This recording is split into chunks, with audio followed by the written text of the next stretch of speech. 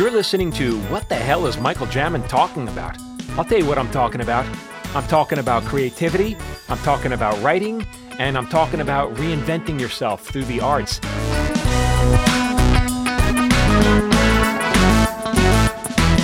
Hey everyone, it's Michael Jamin. I got a very special guest today. So today, this guy's, I've been a fan of his work for a long time. And I discovered him a couple of years ago. It's Joshua Fields Millburn. He's half of the Minimalists. And these guys did a documentary. I'm going to give them a nice proper introduction. They did a documentary that I discovered, and the message was so important. It's on minimalism. And it's basically how you can live with more by having less, how you're richer by having less. And I just found that not only did I find the message so important, but I found their journey that these two guys put themselves on to be so inspiring. Just to give you a little bit of backstory before I finally let this guy get a word in edgewise, is that so Joshua grew up poor. Parents suffered and struggled with alcoholism. He decided, I'm speaking for him now, but this is what I picked up from the documentary, that he didn't want to be poor when he was an adult. Now, I'm not going through that. So he managed to get jobs in management where he's actually making a good living. He's making money, and then he at some point he realized, wait, this is not making me happy. And then he did a complete, about face and reinvented himself. So Joshua, thank you so much for joining me. Let's hear you talk now. Oh, Michael, thanks so much for having me. It's funny. I did grow up really poor, and I thought the reason we were so unhappy when I was growing up is we didn't have money, and not knowing that like all these other things that were actually chaotic in my life. Some of the things you mentioned: alcohol abuse, drug abuse, physical abuse and violence in the home, and extreme poverty was a part of it, right? It was a part of that milieu of discontent. And I just hyper focused on that one component. So when I turned 18, I went out and I got that entry level corporate job, and I spent the next dozen years sort of climbing the corporate ladder. And by age 30, I had achieved everything I ever wanted: the 6-figure salary, luxury cars, big house in the suburbs with more toilets than people. I really had all the stuff, right? And all the stuff that you would consider to be the American dream. More. Closets full of designer clothes and all the nicest furniture and the status and the job title. And yet, as you mentioned, it wasn't making me happy. In fact, the closer I got to the pinnacle of success, it seemed to further away from happiness I got, which didn't make a whole lot of sense to me. And then two things happened to me. My mother died. My marriage ended, both in the same month. And we talked about those in the last documentary on Netflix. And really those two events forced me to look around and start to question everything in my life, not just the stuff, but the career and the relationships and all of these other types of clutter that I began to uncover. But it seems to me, though, when you reinvented yourself, and we're going to get to that part, you were kind of at bottom. You had, like you said, you lost your marriage, you lost your mom. Is it easier to reinvent? Like, where do you get the balls to do this? Is it easier to do that when you're at the bottom than, as opposed if you were, I don't know, happy enough in life?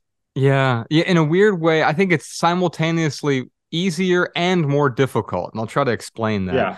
I think it's easier in the sense that, like, if you've lost a lot of the comfort and the certainty that you have in life, now all of a sudden you are willing to make a change because you're experiencing enough pain that leads to a change. The obverse of that was my successful corporate life. It was never 10 out of 10 awesome. It was constantly between a 4 and a 5 on a 1 to 10 scale. It was just comfortable enough to not make a change, right, but not comfortable enough, or not uncomfortable enough maybe, to have any sort of meaningful experiences. And so there was a weird level of perpetual anxiety and discomfort that undergirded all of it.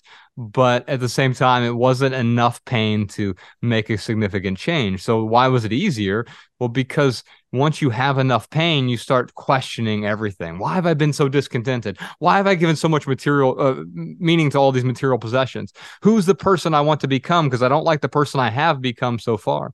And how am I going to redefine success? Because this level of success, the so-called success that I've achieved, if I'm miserable, is it really success? Well, success with misery, that seems like failure to me. But what was the final moment that you said, screw it, I'm quitting my job and I'm trying something else now? When I got closer and closer to the executives I wanted to be like, I had this whole Hmm. career mapped out that by age 32, I'm going to be a vice president. By age 35, I'm going to be a senior VP. By age 40, I'm going to be a C-level executive, ideally a COO of this corporation that I'd worked for since I was 18. And I'd climbed the corporate ladder. I was the youngest director in my company's 140-year history. I Wow. was responsible for 150 retail stores, which I know with the whole minimalism thing is really ironic. Yeah. But I climbed the ladder and I got closer to these guys who I really aspired to be like. And I realized, like, well, wait a minute. As I got closer to them, the illusion, the mirage began to sort of dissipate. And I saw them for what they were. They weren't evil or bad guys, but I had one boss who was on his third divorce and second heart attack, and he was 50 years old. I'm 42 now. And Right. I realized, like, well, wait a minute. If I work really hard for the next 20 years, I can be just as miserable as these guys that I aspire to be like. But of course, what do we tell ourselves? We say, I'm going to be different. How am I going to be different? If I follow the same exact recipe that all of these other guys are, and by the Right. way, I've been following their recipe. If I continue to follow that recipe, I'm going to bake the same cake. And it became easy when I realized like the fear of staying was actually more crippling than the fear of walking away. But did you bounce this off anybody? Hey, listen, I'm going to quit my job, and I'm going to, and then and to do what? What was your plan? Right. I was just gonna write. I mean, my honest plan at the time was we had started the minimalists.com. I was making no money from it whatsoever. I was Hmm. just gonna work. I had pared down my bills to literally next to nothing.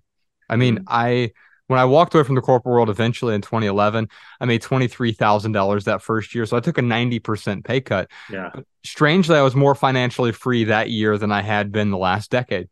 It was the What? least amount of money I made in my entire adult life, but I Uh-huh. was more free that year because I got rid of all of those expenses. I used to tell myself I need these things, but the truth is they were things I wanted. But you know what I wanted more than that? I wanted freedom. And so you asked, did I talk to other people about it? Yeah. Heck yeah, I did at first. And I learned what a mistake that was. Because Really? yeah, because what happens is, oh, I'm gonna leave and I'm just gonna be a writer. And Right. I had one boss that I had at the time said, well, if anyone could just quit their job and become a writer, then everyone would do it. And I looked at him and I said, well, I don't think everyone wants to do that, first off. But Uh, second off, you're acting like I'm the first person in the history of the world who's decided to become a writer. And my plan was I'm going to work in this coffee shop in my local neighborhood, make enough just to pay my rent. I was living in Dayton, Ohio. My expenses were really, really low. mhm. I spent 2 years paying off all of my debt because I knew as long as I was tethered to debt, I was going to be tethered to this job, which means I was tethered to this lifestyle. And in a weird way, I was financing a car that would take me to work so I could pay the car payment for the car that would take me to work. And I needed to get rid of all of those things that I wanted but weren't serving my freedom. I had to let go of those things so I could embrace the life I actually wanted to live. But was there any moment where you're even saying to yourself, I don't know, I think I'm kidding myself? Like you had to have been checking yourself with doubt, even while you were convinced I'm going for it, right?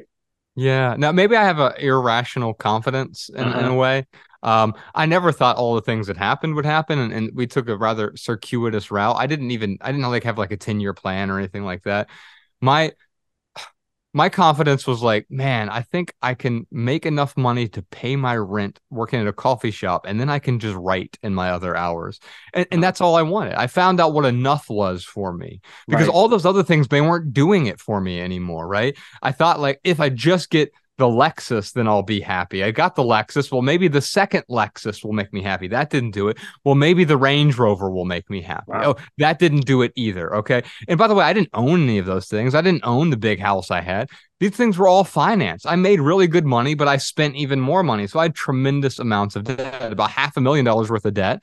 Wow. And I had to get rid of all of it in order to untether from that. And I realized like those things never got me to enough. Enough is not about getting more. In our society, it's actually about subtracting. And I knew I needed to subtract the things to get me down to enough. I already had enough peace, enough happiness, enough joy. Those things were simply covered up by all these external pursuits. So I can understand Alexis not making you happy, but a Range Rover that surprises me. Now, now, what kind of writing were you trying to do, or were you doing that? Yeah, it was just fiction. I was really into fiction at the time. I thought that's all I was going to do. The Minimalist was a side project. My Uh-huh. best friend Ryan, he and I we grew up together. We grew up really poor. We've known each other since we were fat little fifth graders, Yeah. and we climbed the corporate ladder together as well. And he actually came to me about 8 months into my letting go, my simplifying. We were still both working in the corporate world together, and he came to me one day and he said, "Why the hell are you so happy?" And I didn't even go around saying, "Look at me, I'm a minimalist now. I got rid of my stuff." I didn't say anything to anyone. I just started letting go of extra clothes that were in my closet or things that were getting in the way that weren't serving me, junk that was non-essential, Yeah. and clutter basically. And I noticed that those material possessions were and I didn't know this at the time, but they were this physical manifestation of what was going on inside of me. And as I started letting go of this external clutter, I started clearing out some of this internal clutter, the relationship clutter, the mental clutter, the psychological clutter, the emotional clutter, the calendar clutter in my life. There was all these other types of clutter that I was not prepared for, didn't even know that I was clinging on to. And then when Ryan comes to me and says, "Why the hell are you so happy?" It opened up this door for me to talk about this simplifying I had been doing. And so he started simplifying as well. And he's way more type A than I am. And he's like, Mm-hmm. "That's great. You've spent almost a year doing this. I need to do this like right now." And so we came up with this crazy idea called a packing party, which we made a film version of for our last film, Less Is Now. And ultimately, that was the beginning of the minimalists.com. We were just going to write about that 21-day journey, and it was going to be a place for me to publish a few essays that I wanted to write about, but I just wanted to write fiction. And then what I realized is like, oh, wait a minute. A lot of people are finding value in these words. Mm-hmm. I remember the very first month we started the minimalists.com, 52 people they visited the website, which sounds really unremarkable now. But at the time, I was so impressed by it because you got to think throughout my 20s, I wrote fiction, and the only people who were reading my stuff were agents and publishers who were sending me rejection letters. Yeah. I had an inch thick stack of rejection letters of people telling me no. Now, unbeknownst to me, a lot of the stuff was actually kind of garbage at the time. Mm-hmm. That's, yeah, any writer that realizes that the stuff that seems so precious and like gold, everything that comes off of my quill must be perfect. No, it was nonsense, but it made me the writer that I am today. And so I started writing at theminimalists.com, and I realized once 52 people turned into 500 people, and then it turned into 4 or 5 million people over the years. What I realized was that, oh, when someone gets value from something, they tend to share it with their friends and their family and their loved ones. Adding value, sharing value is a basic Mm-hmm. human instinct. And this is before the TikTok and Instagram and all these great ways to share these different things. People were actually forwarding our blog to their sister or their aunt or their uncle or whomever it might be in their family, just sending it off to them an email or a text message. Right. And it just really began to spread word of mouth. And I said, oh, maybe we actually have something here. Let's keep trying this out. Right. So you went, it's so interesting because people often complain today, it's so hard to go viral. You went viral before there was viral, you know? It's like, well, because you had interesting things to say and that gets shared. It's like, people say, well, it's so hard. Well, yeah, it's even harder when there's no such thing as viral. Yeah. Yeah. And in fact, I don't even know that like we ever had anything until our Netflix film came out, which the first one is now on YouTube. Mm-hmm. And that thing has even taken off. It's gotten a third life now because we did a theatrical release around it. And I could give you some really impressive stats around that. We had the number one documentary in 2016 in theaters, which sounds really impressive till you realize, like, when the hell have I seen a documentary in a theater? Like no one goes to theaters to see documentaries, right? Right. So like maybe 50,000 people saw it in a theater, but now 50,000 people see it in an hour or whatever. And so, but before that, we never really had anything. And even now, like, we rarely have things that quote unquote go viral. I think about when someone's playing baseball, the much more impressive players on a long enough trajectory aren't the people that are hitting grand slams and home runs occasionally. Those are the viral moments. Mm-hmm. But we constantly had these singles or doubles. We were getting on base all the time. We were resonating with this core group of people. And there weren't things that many tens of millions, hundreds of millions of people were seeing, but it was like, oh wow, 100,000 people read that article. Oh wow, 23,000 people shared this one thing, whatever it might be. And it built from there. We didn't have anything that was just like, here's this huge viral moment. Hmm. It was just these repeated things over and over. Oh, this resonated. Let me send this to my sister because I think it will resonate with her too. But how did you go from the moment? Like, how did you literally go from a very popular blog Mhm. to getting a documentary on Netflix? What was that step? Yeah, I over the years I became what I call vehicle agnostic. Like I Mm. remember when we first started the blog, Ryan came to to me with the idea. We didn't even have the name for it. He was like, "Hey, do you want to?" We didn't even know it was called a blog at the time. Do you want to start a website so we can share some of this story with other people? And I said, "Sure. We'll write a few things and we'll get that out there. It'll be great. It'll be a nice way for me to sort of try my writing chops online. I've never done that before because all I really wanted to do was write books, specifically novels. I just wanted to write fiction, and I was rather married to that formula, that genre, that format, that vehicle to communicate my writing. And Mm. then I started realizing, like, oh, that's one way to do it, but some people find value in the blog, and then other people find value in a tweet. And Mm. other people find value well, eventually we started the podcast, which has now been our main vehicle for communicating things. It's even eclipsed what we've done with the blog in terms of listenership. And then other people, they might get value from a YouTube video, and some people will get value from a long form documentary or a book. And so I've become vehicle agnostic. It's meeting people where they are as opposed to dragging them toward, nope, if you want to read about this, you have to read a 300-page book between bound covers. Right. No, it's meeting them where they are. We actually do a lot more audio books than we do print books now because that is one way that people prefer to consume those materials. I prefer reading a physical book personally, Right. but I'm not going to prescribe that to anyone else. But then so how did it become? How did you wind up selling it to Netflix though? Yeah, great question. So we were in 2014. Our second book came out on January 1st, 2014. It was called Everything That Remains. Mhm. Ryan and I moved to this cabin in the middle of nowhere, literally in the middle of nowhere. There was one traffic light in 3,400 square miles. And it's sort of that romantic vision. You think we're in Montana, right? It's like, oh, wow. I say romantic, not like sexual romance, but like romance in the sense like, oh, this little writer moves to the cabin. Mhm. And man, when you're in Montana in winter and it's Cold. negative 26 degrees and Yeah. it's blizzarding in October, you realize like all you really have to do is quite literally chop wood for the fireplace that kept us warm Mhm. and write. And we wrote the second book called Everything That Remains. It was the story of these two suit and tie corporate guys who walk away from the corporate world, become minimalists. It was our journey.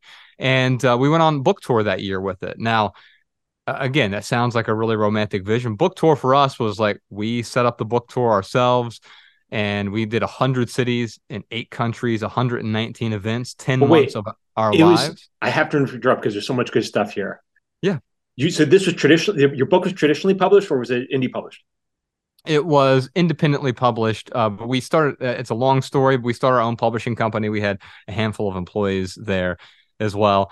And then it was traditionally published overseas. So we did a sort of hybrid model of it, not self-published, but independently published and then picked up by other publishers Right. along the way. Okay. So then you set up this book tour yourself. Like all this work. So because I have to point this out. Some people think, oh, you see, the publisher made it happen. No, no, no, no. No one made any of this happen except you two guys Yeah. because you wanted it to happen. So tell me. How did this book tour come about? Well, thankfully, we had some experience in the business world. We knew how to run a business. We started our own business with a third person named Colin Wright, who's a prolific author. By age 30, I think he had written 32 books and independently published quite a few of them and gone the traditional route with some other things and had some things optioned by Hollywood. And we realized like we had come up with this formula. Oh, you know what? It's possible to do independent Mhm. publishing, which is different from a big traditional publisher, and it's also different from vanity publishing or self-publishing. Mhm. I kind of liken it to indie music. You Mhm. have big acts who are huge mega stars, the Taylor Swifts and the Miley Cyruses of the world, and they thrive in that giant um, recording industry system.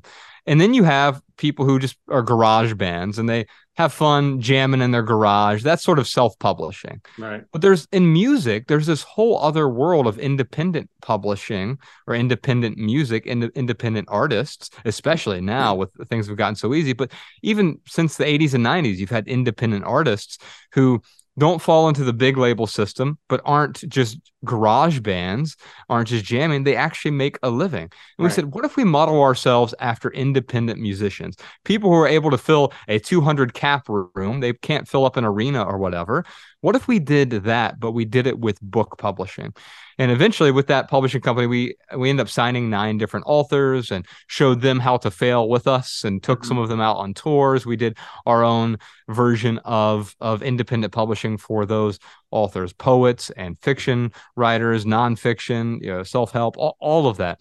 And we learned a lot along the way. So when we booked our own tour, it was literally us and a few employees and interns that we had there in Montana. We eventually moved our operations to the big city of Missoula, Montana, 70,000 people there. There's a writing school there at the University of Montana. In fact, our office was at the university. They had a startup incubator there. And so we decided, hey, we're going to go on this book tour. We had been on a few before, smaller ones, but we want to do it right. We really believed in this book. We believed in this message. So what we did is we set up 100 different cities, 119 events, Hmm. and the message really began spreading. We did 400 media interviews that year, traditional media and non-traditional media, but everything from we'd be on the morning news at 5:20 a.m. in Albuquerque. Now, I don't know, maybe 14 people are watching that, but it allowed us to really to develop our interviewing chops, and it allowed us to see what resonates with different people while we go out on these tour stops. Now, it wasn't sexy. Our business plan that year was if we sell enough books tonight, we can Hmm. stay in a hotel. If we don't, we're going to sleep in Ryan's Toyota Corolla. Right. And then occasionally, sometimes listeners or not, they weren't listeners at the time, they were audience members, viewers, readers. They would let us stay at their spare bedroom or in their guest house, or sometimes we'd just sleep on the floor. We'd sleep at rest stops, whatever made sense. And it was quite literally living in the moment. We're going tonight, we're going to be in Des Moines, and then we have a tour stop tomorrow in Omaha. And eventually we work our way around to Halifax, Canada. And we're just driving around in Ryan's Toyota Corolla, making that happen. And what I realized is that, yeah, early on, 8 people would show up at a tour stop. But as the message began to continue, it it increased exponentially. By the end of that tour, thousands of people were showing up at tour stops, and But when you tell me we'd about have these tour stops, though, where is it? Are you at indie bookstores, or are you booking venues for yourself? Yeah, initially we booked indie bookstores. In fact, all 100 cities we did indie bookshops, except for like 2 or 3 cities that just don't have an indie bookstore at all anymore, which is Uh, really sad. Las Vegas is a good example of that. I think Dallas didn't have an indie bookshop at the time. That's actually been fixed recently. But what we did is we'd book these with indie bookstores, and then when the crowds became too large for those bookstores, then they would find a local theater or a local public yoga studio or some open space that we could have these tour stops. We'd partner with these indie bookstores, mhm. and then they would help us with with the space and these tour stops. So who's paying for the space, though? The bookstores or you guys? Usually the bookstore they'd have some sort of arrangement with a Right. local, like they'd have a theater across the street. I remember we showed up in Indianapolis and 80 people RSVP'd for that event, which you never know because of free events. Sometimes 80 people RSVP and maybe 40 people actually show Right. up because it's Right. free, right? We had 80 people RSVP and we knew the bookstore only held about 60 people. You could maybe cram an extra 20 in there. But we had 400 people show up at the Indianapolis book tour stop. And that's when I kind of knew, like, oh, this is bigger than I thought it was ever going to be. And they had to find it was a local theater across the street that was abandoned but had recently been acquired by a friend of theirs, and they just let us use it. I mean, we had no plan. We were just kind of just showing up and Hmm. figuring out what would happen, holding court in the theater with no microphones, no electricity. We just found a way to make it happen. And it wasn't always pretty, but man, I think if we were trying to wait for everything to be perfect, we'd still be waiting. That's exactly right. Because it's not, this is what I'm always yelling at people: stop asking for permission, put the energy in, and then see, you make it happen. That's what I find so inspiring by what I mean, Jesus. I mean, you literally reinvented yourself, and none of it was easy, but you did it anyway. And now, do you still go back on tour? Yeah, we've done 10 tours in the last 12 years, and they're appreciably different. The reason Yeah. I brought that up is because while we were on the road, we didn't have any extra money to film a documentary, but we had our friend Matt Diavella, who is huge now, has a huge YouTube channel, a huge following. But at the Mhm. time, he was just a young filmmaker who was looking to do something meaningful, and he had reached out to us and we started talking, and he was doing commercials at the time. In fact, he filmed the book trailer for that book I talked about. I was like, well, we don't Mhm. have a ton of money, but I can pay you. We're going to be doing a media event in New York. Why don't you come out, film that, and do a book trailer for Everything That Remains? And so we paid him to do that. And we said, hey, do you want to come on the road with us for a few weeks during this long tour that we're doing? And we'll set up some interviews along the way. And that way we don't have to fly to all these different cities. And so part of that tour, about 6 to 8 weeks of that tour, was just Matt in the back of the Corolla with his all his gear and lighting set up. And while we go to a city, we say, oh, there are these great people we want to interview in San Francisco, or there's someone in Los Angeles we want to interview, or, oh, we're going to be doing a tour stop in Salt Lake City. I know we want to talk to these two people while we're in Salt Lake City, or we're going to be in Austin, Texas. Make sure we interview these people while we're there. We're going to be in Philadelphia. I know there's someone we want to talk to there. And so we just went around while we were in the city. We'd make time with any downtime we had to film some interviews. And at the end of it, Michael, I got to tell you, we had 1,000 hours of footage because we didn't know what the hell we were doing. Right. We had 1,000 hours of footage. Now, the first documentary, Minimalism, is 79 minutes long. And I remember at the end of that tour, we just kind of looked at Matt and said, okay, good luck with all the footage. Now, a lot of it, interviews we didn't use, a lot of it was like road footage and other things. And he pieced together something really special. We went through 9 different iterations of that film. Mhm. And eventually we pitched it to Netflix, and they were like, not for us. And they were really the only streaming game at town at the time. This is back in 2015 when we were finishing up the film. There were a few other smaller services then that don't even exist anymore, but Netflix was pretty much the only game in town. So, but I've always been all right, that's fine. You don't want it, we'll put it out on our own. Let's do a Mhm. theatrical release, which I would never, ever do again. It's crazy. And we submitted the film festivals and we did a theatrical release, 400 theaters, US, Canada, Australia, and didn't get anyone's permission. We just Right. figured out a way to do it. We found a distributor who was willing to work with us to get it into select theaters around the country. And so it was wildly successful in theaters for a documentary. And so we went back to Netflix and we were like, hey, look how great it did. And they're like, yeah, you still not for us. Sorry. Okay, no problem. Let's go ahead and put this online on our own. Transactional video on demand. Get it up on iTunes and Amazon and Vimeo. And we did that. And because we had already cultivated this audience through our Mhm. blog and eventually through the podcast, which we had just started to help promote the film, ironically, the film ended up promoting the podcast way more than we anticipated. Mhm. But we had built this audience. They sent it to #1 on iTunes. And now Netflix came back to us and they were like, Yes. hey, you know that film that you came to us with? Can, See, this can we I just did can we a get long that? talk about this a couple days ago. When people are begging to get into Hollywood, and I go, if you want Hollywood to want you, you got to smell like money, which is what you guys did. You stunk of money, which is because you had created this thing which people wanted. Now Netflix, that's how you sell something. Netflix comes to you, Yeah. Yeah, and right? they did. And what they did is ironically they paid us less than we made from any other platform. So we made less money from Netflix, but they did something really great for us. They got us into so many more homes. They Yeah, got us in fact, they only did the US rights initially, or the English rights, but then it did so well for them on the platform.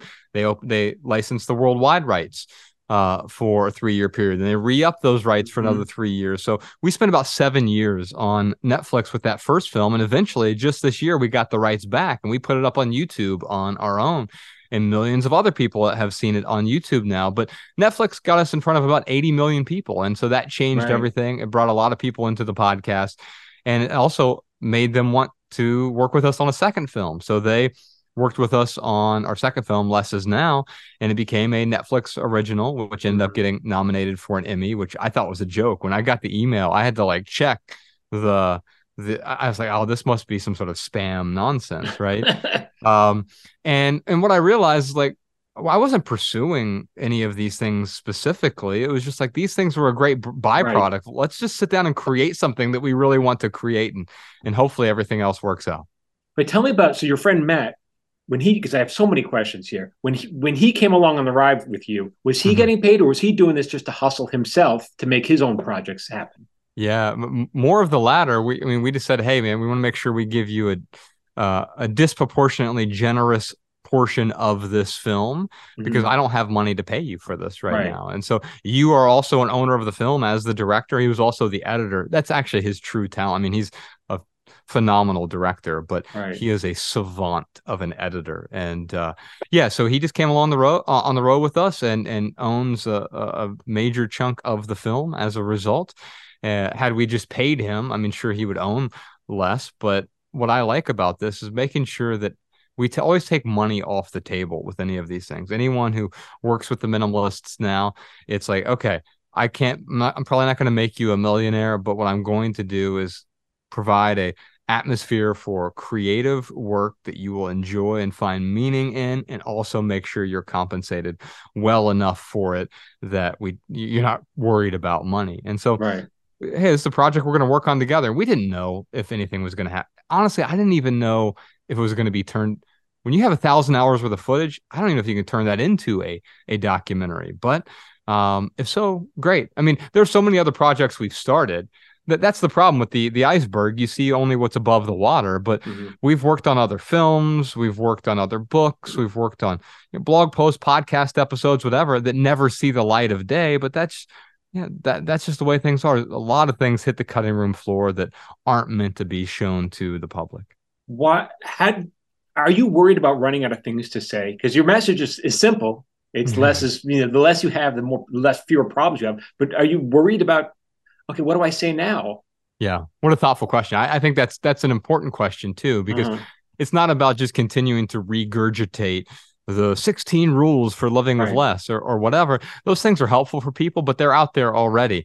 What I've learned is as I've uncovered that external clutter, I really found all of these other forms of clutter. So recently we've been talking a lot more about these other types of clutter that are creating dread or anxiety in our lives. Calendar clutter is a big one that comes up a lot. I didn't even realize how much calendar clutter I had because I was saying yes to all of these things. It sounded like good opportunities on their own. But when I Hmm. say yes to this and I say yes to this, I say yes to this, I inadvertently, after saying 1,000 yeses, now I'm saying no to the things that are actually most important to me. Right. Everyone else's emergency is now becoming urgent for me. But just because something is urgent for you doesn't mean I have to take it on. I have to say Yeah. yes to it. And what I realized is that calendar clutter is a type of consumerism. It's thinking that if I just say yes to all the right things, then my life will be complete. But it ends up stressing us out. And it's become culturally acceptable. In fact, it's become praised, right? Mhm. Oh, what are you up to lately? Oh, I'm just so busy. Look how important I am. I'm so busy, right? Right. But of It's so course, interesting. that, Go on, please. I didn't interrupt you. well, busy is just a four-letter word. It just means my life's out of control. Whenever Yeah. I go around saying I'm busy, I'm busy, I'm busy, it means I don't have control of my own life. It's so what's interesting is you made this step, which is to forsake all these trappings to live, to become minimalist. And as you became more successful, the trappings somehow find a way to encroach back in, and Absolutely. you have to Yeah, keep checking that. consumerism takes many forms, right? And for me, it was the material, because I thought that was going to make me happy or Mm-hmm. whole or complete. Mm-hmm. But then you replace that with other things. Like I remember when we first became, quote unquote, famous, like people started recognizing us in public. It wasn't about like, is this enough? It's like, how do I get more of this? Right. It's Uh-huh. like, but then you realize really quickly, it took me about 6 months. So maybe it wasn't that quick. It took me about 6 months to realize like, oh, this isn't why you're doing this, man. If you're chasing happiness, you're never going to find it. You were chasing it over here with the Range Rover or the big house or whatever. You didn't Mm-hmm. get it there. You're not going to get it from applause or veneration either. And what I Right. realized over time is, you know what enough for me is zero. I don't need the applause. I don't need the praise. Those things are nice, and I'm not allergic to them, and I'm not shunning them either. Anthony DeMello talks about as soon as you denounce a thing, you're forever tethered to it. And Interesting. I find that to be true. I'm not denouncing material possessions. I own stuff. I'm talking to you in a microphone. I'm wearing a shirt. I'm wearing pants. I'm wearing shoes, whatever it is. I own some stuff. I don't denounce things, but I also don't need things to be whole or complete. I am complete in an empty room, and I don't Hmm. need material possessions. I don't need your praise. Um, I don't need a specific relationship in order to make me happy. I can have those things. I can enjoy those things, but as soon as I need them, that's the type of person. I mean, yeah, it's just so interesting because you've created the success for yourself, and yet it still has a way of sneaking back in, and you have to constantly check it. So it's a journey. Now you're never there. Yeah. Yeah, I would Yeah. say success doesn't exist. Because it's almost like this, it's a mirage, right? You see the successful person. I do this at some of our tour stops or live events sometimes. And I will just ask the crowd, shout out one thing that you associate with a successful person. If I show you a picture of a successful person, what does that person look like? And it's almost always like an ad from a magazine almost. It's like it's a guy wearing a suit, so it's an expensive suit. There's some sort of expensive jewelry or watch. If it's a woman, she has a nice dress, a nice handbag, and it's always the accoutrements of success. But it's never about the person's inner state. It's never like, oh yeah, they're really at peace, or they don't Hmm. really need for much. Now, you can redefine what success is, but culturally, when we talk about success, there's a portrait of success that we're identifying. And now it's so absurd. It's like it's not just the nice suit. It has to be the Louis Vuitton shoes, or it has to Hmm. be the Gucci wallet, or it has to be the Balenciaga, whatever, right? And these become the markers of success, but they're just trinkets. And But even those things, I'm not against necessarily, but they're not going to make you happy. do you find yourself slipping into judgment though of people who have it? Yeah, I used to, yeah, because I would pathologize needing those things. But now I don't judge, I identify What is because it? that's just me, man. Like yes, I want to be accepted, or at least I wanted to be Hmm. accepted, right? And I thought that those things were a shortcut. And so, if anything, I have empathy for my former self who thought that was going to make people look. And here's the perverse thing about it. Let's say that buying the right car or the right wallet or the right belt or the right shoes or whatever does get you acceptance from a particular peer group. Well, man, you're being accepted for things that aren't even you. So are they That's accepting you or are true. they accepting the status symbols? But let me get your help on something because I wrote a story about this called in my book where it's like when I walk by, my wife and I go by, we take walks in these very expensive neighborhoods because it's pleasant to walk around there. Hmm. And you look at a big house and you go like a big, and you go, man. And my instinct is, yeah, but they're miserable. And she goes, you don't know that. I go, but they Yeah. have to be. Like, can they? Do they have to be? Can't they be happy and have a big house and all that stuff? You Oh tell yeah. me. Yeah, absolutely. It's unlikely. It's Uh, unlikely. Go on. yeah. Yeah, it's unlikely because the the constant need for more does not stop. Right. When you get the big house, what do you want? I mean, I live up in Ojai, California, Uh-huh. and a lot of people live there in their third home. Their third home Right. is in Ojai. I Yeah. used to live in Missoula, Montana, and man, a lot of people have their second or third home in Missoula. And I'm not against that even, right? Mm-hmm. But when is it enough? When is what amount of square footage is enough? Here's Mm-hmm. a question we never were stopped to ask. How much money is enough? Right. Because more always sounds like it's better, which fine. If someone comes in here and hands me bags of money, I'm not going to object to that, right? Mm-hmm. But that's not how capitalism works. What happens with capitalism, and I'm not against capitalism either, but the ugly side of capitalism is now you're tethered to something. Someone Mm-hmm. shows up with a bag full of $1 million. It's not no strings attached. There are definitely strings attached. When Mm-hmm. those strings are attached, it's taken away from my freedom. There's this essay that was in the New York Times a few years ago called Power, No Thanks, I'm Good. And in that essay, they posit that the least free person in America is the president of the United States. Right. The most powerful person in America is the least free person. Well, why is that? It's because to have dominion over everyone comes with a whole lot of strings. You're tethered to obligations. And by untethering from obligations, you may not be able to have the big house, but you might have something that you want a whole lot more, some tranquility, some peace, some equanimity. Right. I just wonder, does that take convincing of your like? Do you have to convince yourself of that, or you just go, no, I'm in, I'm in. Now, I think you just have to see it. You have to see it. Um, yeah, because I don't think any level of convincing ever works. Hmm. There's, I think it was Dale Carnegie who said, "A man convinced against his will is of the same opinion still." Hmm. Yeah, And I yeah. love that because, yeah, you can convince me that, Michael Jordan's the greatest basketball player of all time. But if I don't actually believe that, I'm going to Hmm. go back to my defaults. Kapil Gupta says everyone defaults to their defaults. Right. And so, yeah, you can convince me for a period of time, but unless I actually see it, and that's what happened when I walked away from the corporate world. I actually saw it.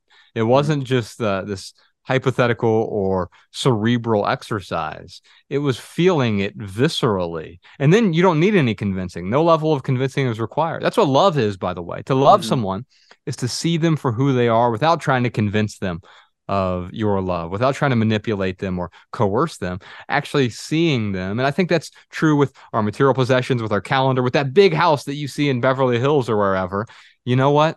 Yes, you see it for what it is. You see the tethers that are attached to it. And if you want those tethers, fine. But if you don't want what is attached to those tethers, realize that you don't actually want the house either. Hey, it's Michael Jamin. If you like my content, and I know you do because you're listening to me, I will email it to you for free. Just join my watch list. Every Friday, I send out my top 3 videos of the week. These are for writers, actors, creative types, people like you. You can unsubscribe whenever you want. I'm not going to spam you. And the price is free. You got no excuse. To join, go to michaeljamin.com/watchlists. And now back to what the hell is Michael Jamin talking about? See, to me, what you're saying is you literally, I don't know, you took a leap. You took a leap of faith. I believe that Mm-hmm. this is not going to make me happy, and I believe this will make me happy, and that you can, and you're someone who continues to make leaps. This is a little bit of a segue here, but you took a leap from being, management Yeah. into a writer, into a performer. Now you're on stage. You're like, where do you get the balls to say that I'm a performer now? You know what I'm saying? It's a leap. Yeah, I don't ever think of it that way, I guess. I just started doing these events because I was happy that I remember once we did a tour stop in Knoxville in Mm. 2011. It was our first book, which is called Minimalism. And no one showed up. And we were at this little bookstore slash cafe. Uh-huh. So Ryan and I are just there. It's a random Thursday night, and we're drinking coffee, waiting on is anyone going to show up?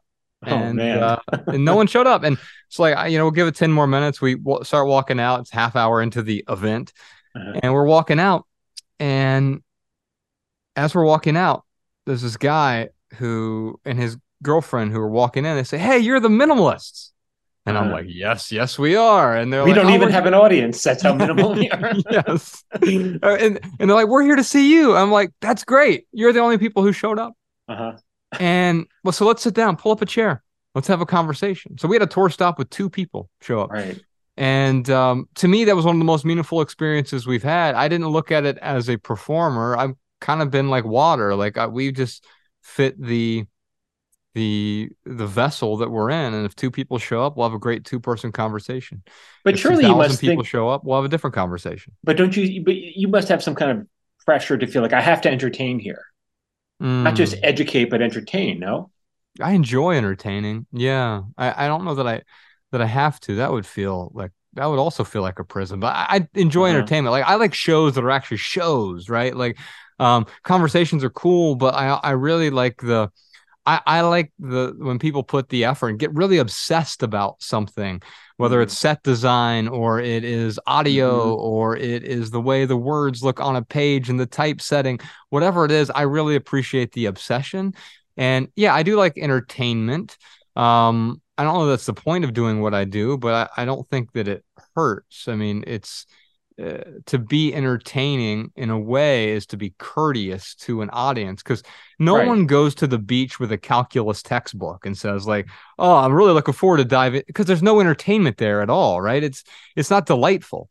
And so Right. I do enjoy delighting an audience, and I think it makes it what we're talking about a lot a lot more compelling. But was there a moment? There had to be like of imposter syndrome. Who am I to be standing here? Who am I to be writing this book? Who am I to be? Mm, Was there ever yeah. that? Yeah. I guess that I never felt like an imposter. I just always felt like I was exploring. You're exploring. Um, yeah, because I'm not prescribing anything to anyone. Anytime I do, then I'll start to feel like an imposter.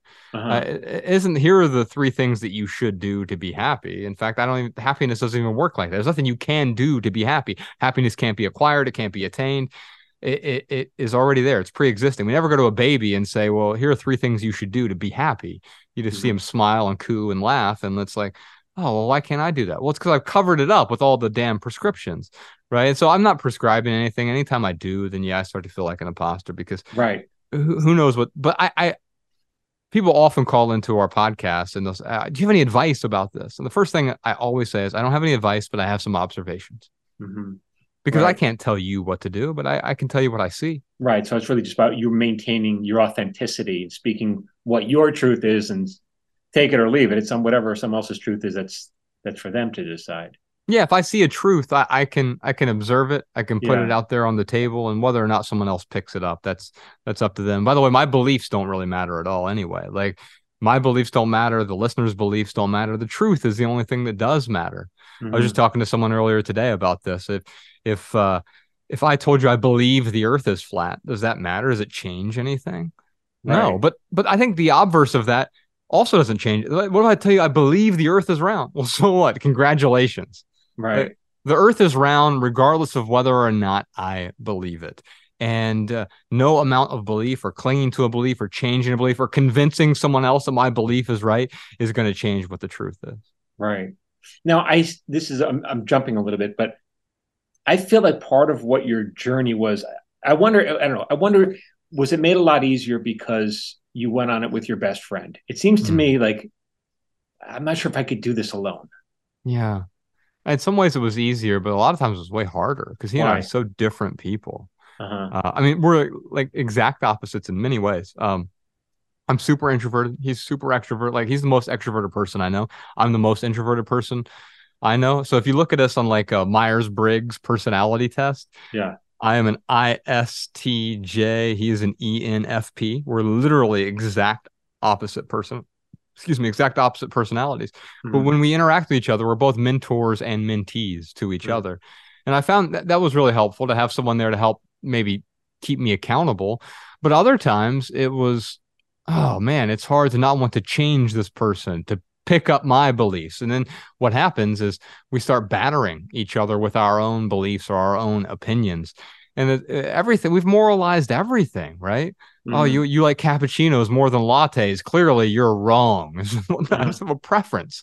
Um, and so it was harder, but it also allowed me to let go of a lot of that belief clutter that I was holding on to. Belief clutter. Interesting. Yeah. Yeah. I mean, that's what I picked up from your last special. It's not just about letting go of stuff. It's about letting go of preconceived notions. It's about letting go of, yeah. I mean, that's what I found so inspiring by what you guys are doing. But I don't know. It seems to me like because you still have a business here. You have a creative business. You've reinvented themselves as creative people, and you're going on. You're I don't know. At the end of the day, you still got to pay the bills. You're taking a big risk. So to me, it feels like does having that partner there put you at ease a little bit? Yeah. I mean, the weird thing is I still make less money than I did in the corporate world. And in fact, I even took a pay cut this year to make sure that everyone is Uh-huh. being paid well. And I'm totally fine with that. There are a lot of things I could do that I don't want to do. I mean, Like we don't do opportunities. ads on our podcast, for example. You don't Uh, do ads on your podcast. no, I don't like them. I like going to museums, and I can only imagine like if I went to Mm-hmm. LaLacma and I went to the Picasso room and all of a sudden they were painting McDonald's arches onto his paintings, I wouldn't feel as good about the art. It's funny Um, because I don't monetize either, but to me, it's really it's about something. What's the end goal then? How do what's the monetization process to promote your other projects? yeah, I mean that's part of it. I just enjoy doing it. We didn't monetize the podcast at all for years. Uh-huh. And now we just support it on Patreon. So we do a private version of the Okay. podcast for patrons who want to support us. But Right. frankly, that's a very small sliver of the audience. Everything else we do for free, completely Yeah. ad free. We don't monetize our YouTube channel. I just don't like advertisers. And that's not a moral stance, and it's not a judgment on anyone else. It's just a personal preference. To me, there's some people who just really don't like cilantro, Yeah. and I'm not going to convince them that they should like cilantro, or that, oh, you're morally wrong because you dislike cilantro. It's kind of gross to them, and advertisements on my podcast are just kind of gross to me. And I understand that, but it seems to me like it almost like, yeah, you're about minimalism, and then someone puts an ad to buy sneakers that you don't need or whatever. I could see the disconnect, but also you're entitled to have a business and you're entitled to make a living, and what you offer has value. I mean, you yeah, know. I don't think I'm entitled to anything. But I can do any of those. There are no shoulds. There are endless possibilities, endless Uh-huh. coulds, right? So I Right. could do ads, right? There are a bunch of things I could do, but I just choose not to because I'd rather not. Right. To me, like, I would rather just go work at a coffee shop than put ads on. I'll do the podcast for free and just go work at a coffee shop than put ads on. We have enough listeners that I could make 7 figures a year from putting ads on the thing. So, Uh-huh. uh, put my preferences where my mouth is. And again, this is not a moral stance, and it's not me standing on a pedestal. I just simply dislike ads, and I'm not willing to say yes to something that grosses me out. Yeah. Well, good for you. I definitely, who can't respect that? But what is it then? What is it then that gives you joy? What is it that you're working towards? Like, what are your other ambitions with the minimalist? Minimalist. What do you want to do? Yeah, I don't look at success. If I do look at success at all, I don't look at it as the sort of the big accomplishments. Like, those things can be fun as a byproduct. Mm-hmm. Whether it's, being a best-selling author or being nominated for an Emmy or whatever it might be. I don't shoot for those things. I try to map out my life to see what I want to do on a random Wednesday. Like, what do you want your Okay. average Wednesday to look like? Okay. That is, What do you want your average Wednesday to look like? yeah, yeah. I mean, usually I want to get up, I want to exercise, I want to read, I want to write. Those three things I do Mm-hmm. first thing in the morning. I really enjoy those things. Um, I'll get some sun. I'll go for a hike. I'll do some grounding. I might have a conversation like this or two. Uh, I limit the conversations that I have just because I don't want to keep saying yes to a bunch of things. Because if I'm saying yes to this, I want to right. be present with you. This is a hell yes for me. We're having this conversation right now. Why distract myself with something else I have going on this afternoon or tomorrow or whatever? My point is that if you solve for Wednesday, you aren't there's nothing grandiose. I don't want, what do you want your average Wednesday to look like? Oh, well, I want to, win an Oscar, and I want Right. to become, a number one New York Times best-selling author, whatever it is. Like, those things can happen, but that's not going to happen your average Wednesday. So What if interesting. it's I'm taking my daughter to she doesn't go to we homeschool her, but we take her to like this co-op. And so, like, what if I spend an hour reading to my daughter? What do I want my average Wednesday to look like is appreciably different from the giant peaks that we often see on the success roadmap. It's so, I mean, you're so grounded. You use the word yourself, grounding exercise. And yeah, I mean, it's just, I just have so much. First of all, I'm honored that I get this conversation, because I don't know. I just think it's so interesting to hear. You're a very successful person. I think you're successful. I think you can be measured as a successful person in many different ways, but obviously the most important one is your happiness quotient, and what gives you peace and joy, you know? Yeah, and if I find myself chasing it, then I know that I've been misled, or I've misled myself, really, right?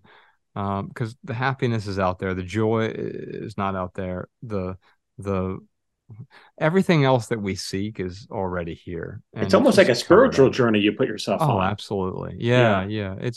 It's really just identifying what enough is and letting go of anything that gets in the way of enough. Yeah. What, yeah, that's so interesting. Now, do you also, though, now that you have a child, do you worry? I mean, I don't know. Do you also worry about that? Do you worry for her? No, no, No. no. I mean, because I know that she's going to go. Just last week, this is timely, but her boyfriend, I mean, the boy she holds hands with occasionally, Right. she's 10 years old. Okay. Um, yeah, and he called to break up with her. and he asked her, can we just be friends? Now, this is her first boyfriend. And I mean, I didn't want to correct her and be like, Right. hey, Ella, you know what? You were just You were just friends. friends. I'd have a big problem if you weren't just friends at age Yeah. 10. But anyway, yeah. And so she's going through all this heartache. And Right. instead of pathologizing it and saying, don't cry, Uh-huh. yeah, I felt the heartache for her as well. But real joy, real peace makes room for that. Yeah. I could still be at peace at it and experience those so-called negative emotions. I can feel the sadness for her. And she looks up at me and she says, I'm so sad. And I don't even know why I'm sad. Why am I sad? And my heart was just broken. And then instead of me preaching to her, she asked a question. And that Hmm. opened up the door for conversation. And I was able to Yeah. explain to her, well, we get sad or we get upset.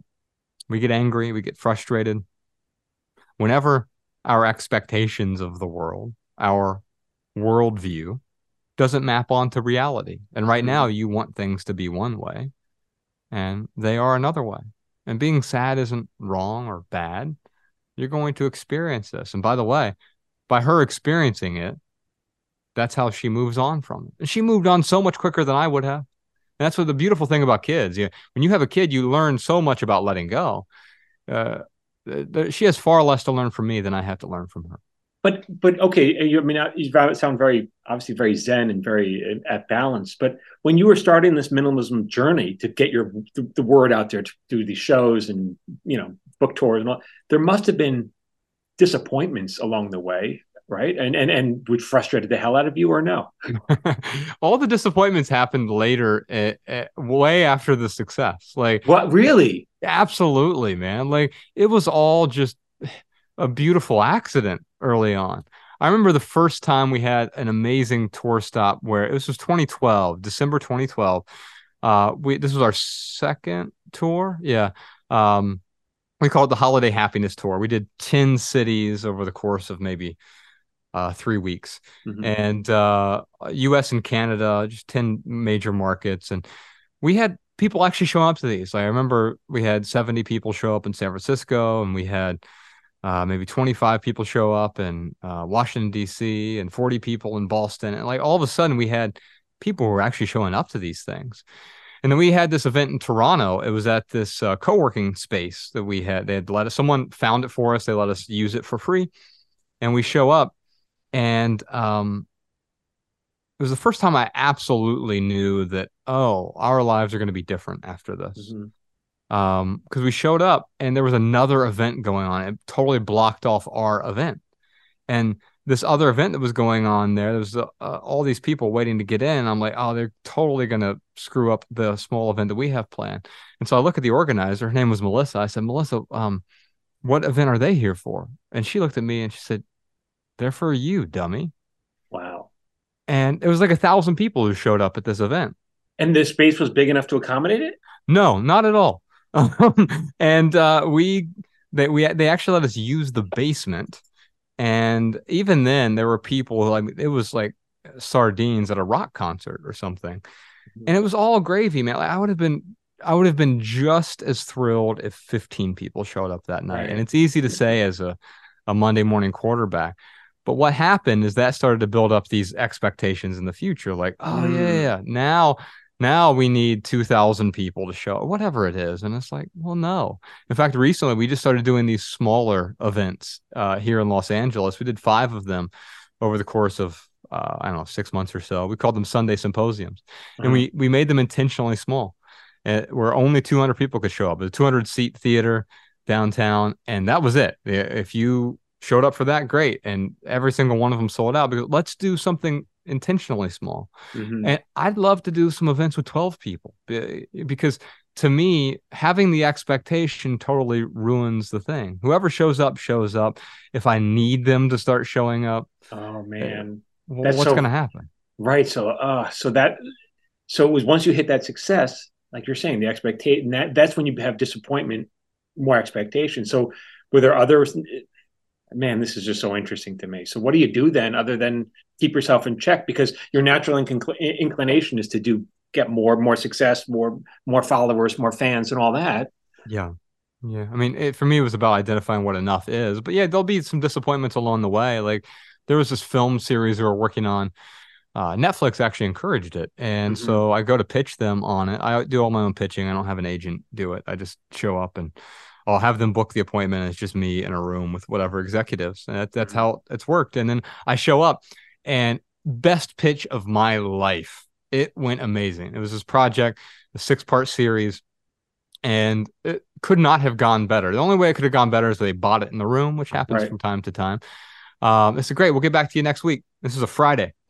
And on Monday, my agent calls me, and this is a few years ago, and it was right when Netflix stock tanked. And he called me and he said, "Hey, they let go of like 75% of that team that you pitched." And so you're gonna have to put this on hold for a while. And so that's what I've done. I set it on the shelf, and Mhm. it's unfortunate because I've spent more money on that project and more time on that than I'd care to admit. But Mhm. the real reward is an action, and this sounds like a cliche, but in doing the work. And if it gets Right. out there, great. If not, I got to enjoy the process of it. Um, it only becomes a punishment when I need a particular outcome. And as soon as I need that outcome, man, then it doesn't make room for any spontaneity. Imagine like if you are in New York City and you need to drive to LA, but then what if halfway there some amazing opportunity happens in Seattle Right. or in Bismarck, North Dakota?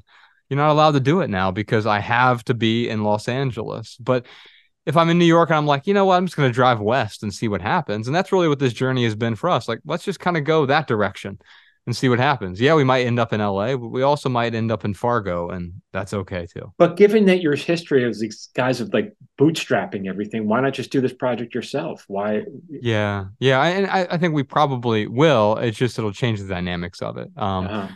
We needed some money to do the big theatrical, delightful, entertaining things that we were going to do. Right. Um, And so that's great. And we'll probably end up doing the project on our own anyway. It'll just change the way that it looks. And I'm totally fine with that. I'm not married to a particular mold. I'm always willing to let go of this so I can pick that up. Yeah. Wow. See, that's kind of, I say that as well. That success doesn't really look like what you think it looks like.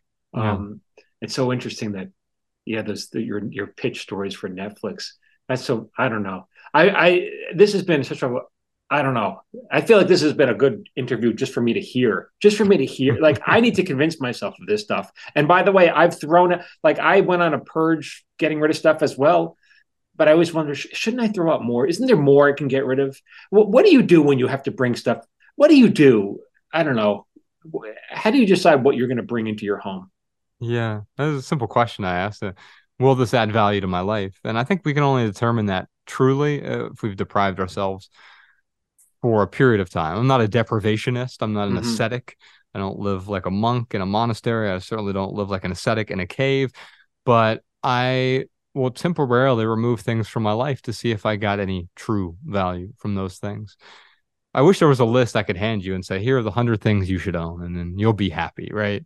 That'd be great. And it'd be real simple and Yeah. it'd be super easy too. Like, wow, here's the formula. But the truth is, the things that add value to my life, they might get in your way and vice But do you versa. but do you feel like just looking around your house, like, I can get rid of this? I mean, Oh, I do do it we? all the time. Yeah, my Uh-huh. wife and I are constantly interrogating the things that we own because the truth is something that added value yesterday may not add Yeah. value tomorrow. Certainly something that added value a decade ago may not add value today.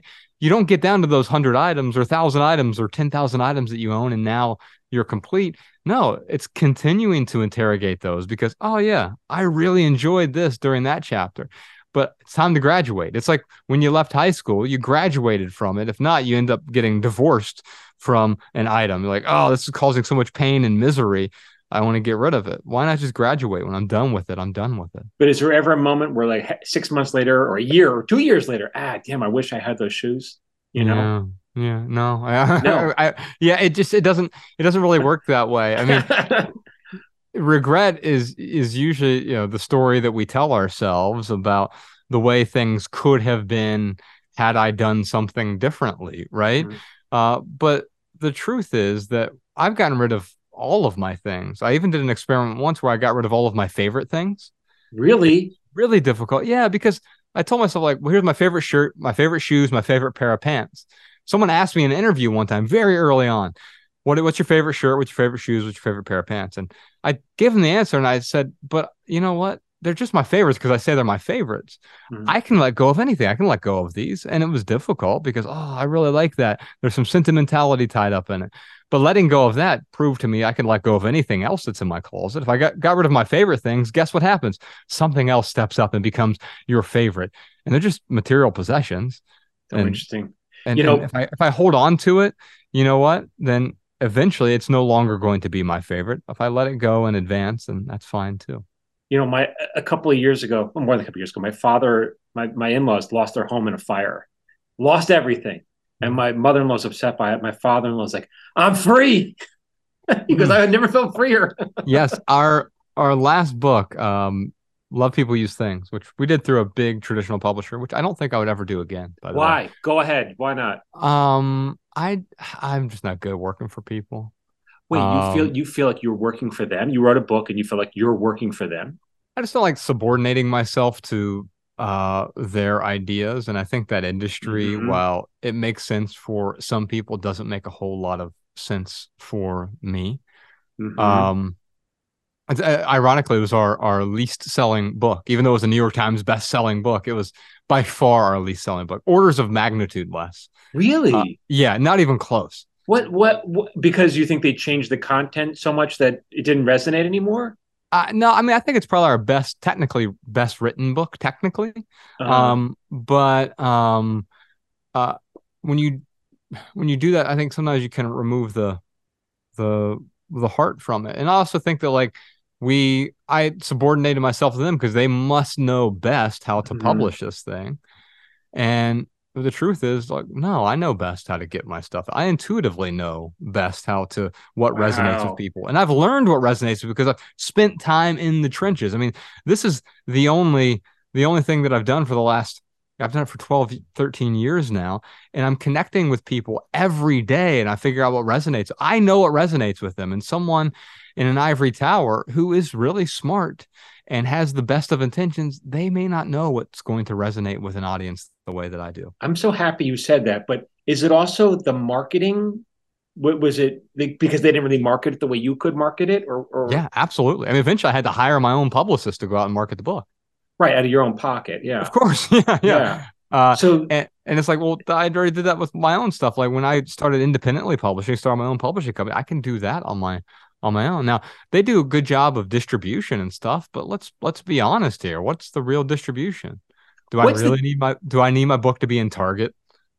Uh, dude? You were just listening to my conversation because I did a podcast yesterday. I said the same exact thing. I said, "Do I really? It's Barnes and Noble. Well, a lot of people don't even go to Barnes and Noble. They get their books online. So what difference does it? Yeah. Do I need my book in Target? Yeah, I mean, I can get books in Barnes and Noble. That's pretty easy. Uh huh. But you can get books in Target. It's a little bit more difficult. You can do that stuff on your own as well. It's not as easy as having someone else do it for you. But guess what? Right. The lesson I learned from this is having someone else do it for me means it won't be done the way that I want it done. But what is the difference between? You said this earlier. Between starting your own publishing company and indie publishing on your own. Like, what are the differences really? I'm not sure I follow the question. The difference Well, between what? You said you started your own independent, publishing company. Yeah. Why? Like, what's the difference between that and self publishing on a platform? Yeah, yeah. So the biggest difference I think is quality control. When you think about an indie band versus a garage band, Uh huh. the garage band's having fun and it's great. And you could even record that music and it's not meant for a mainstream release to the public. It's maybe not even meant to be consumed by the public necessarily, right? Mm-hmm. Maybe for a small group of friends or something like that. But it's a waste of time if you filled up a theater and you put a jam band up on stage. Um, most people aren't going to get the same amount of value they would from a really solid indie band, right?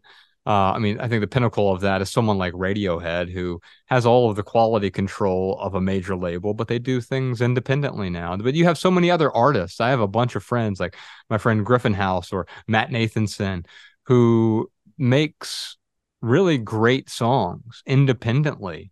They don't require a major label, but all of the quality control is there. The distribution, the editing, Okay.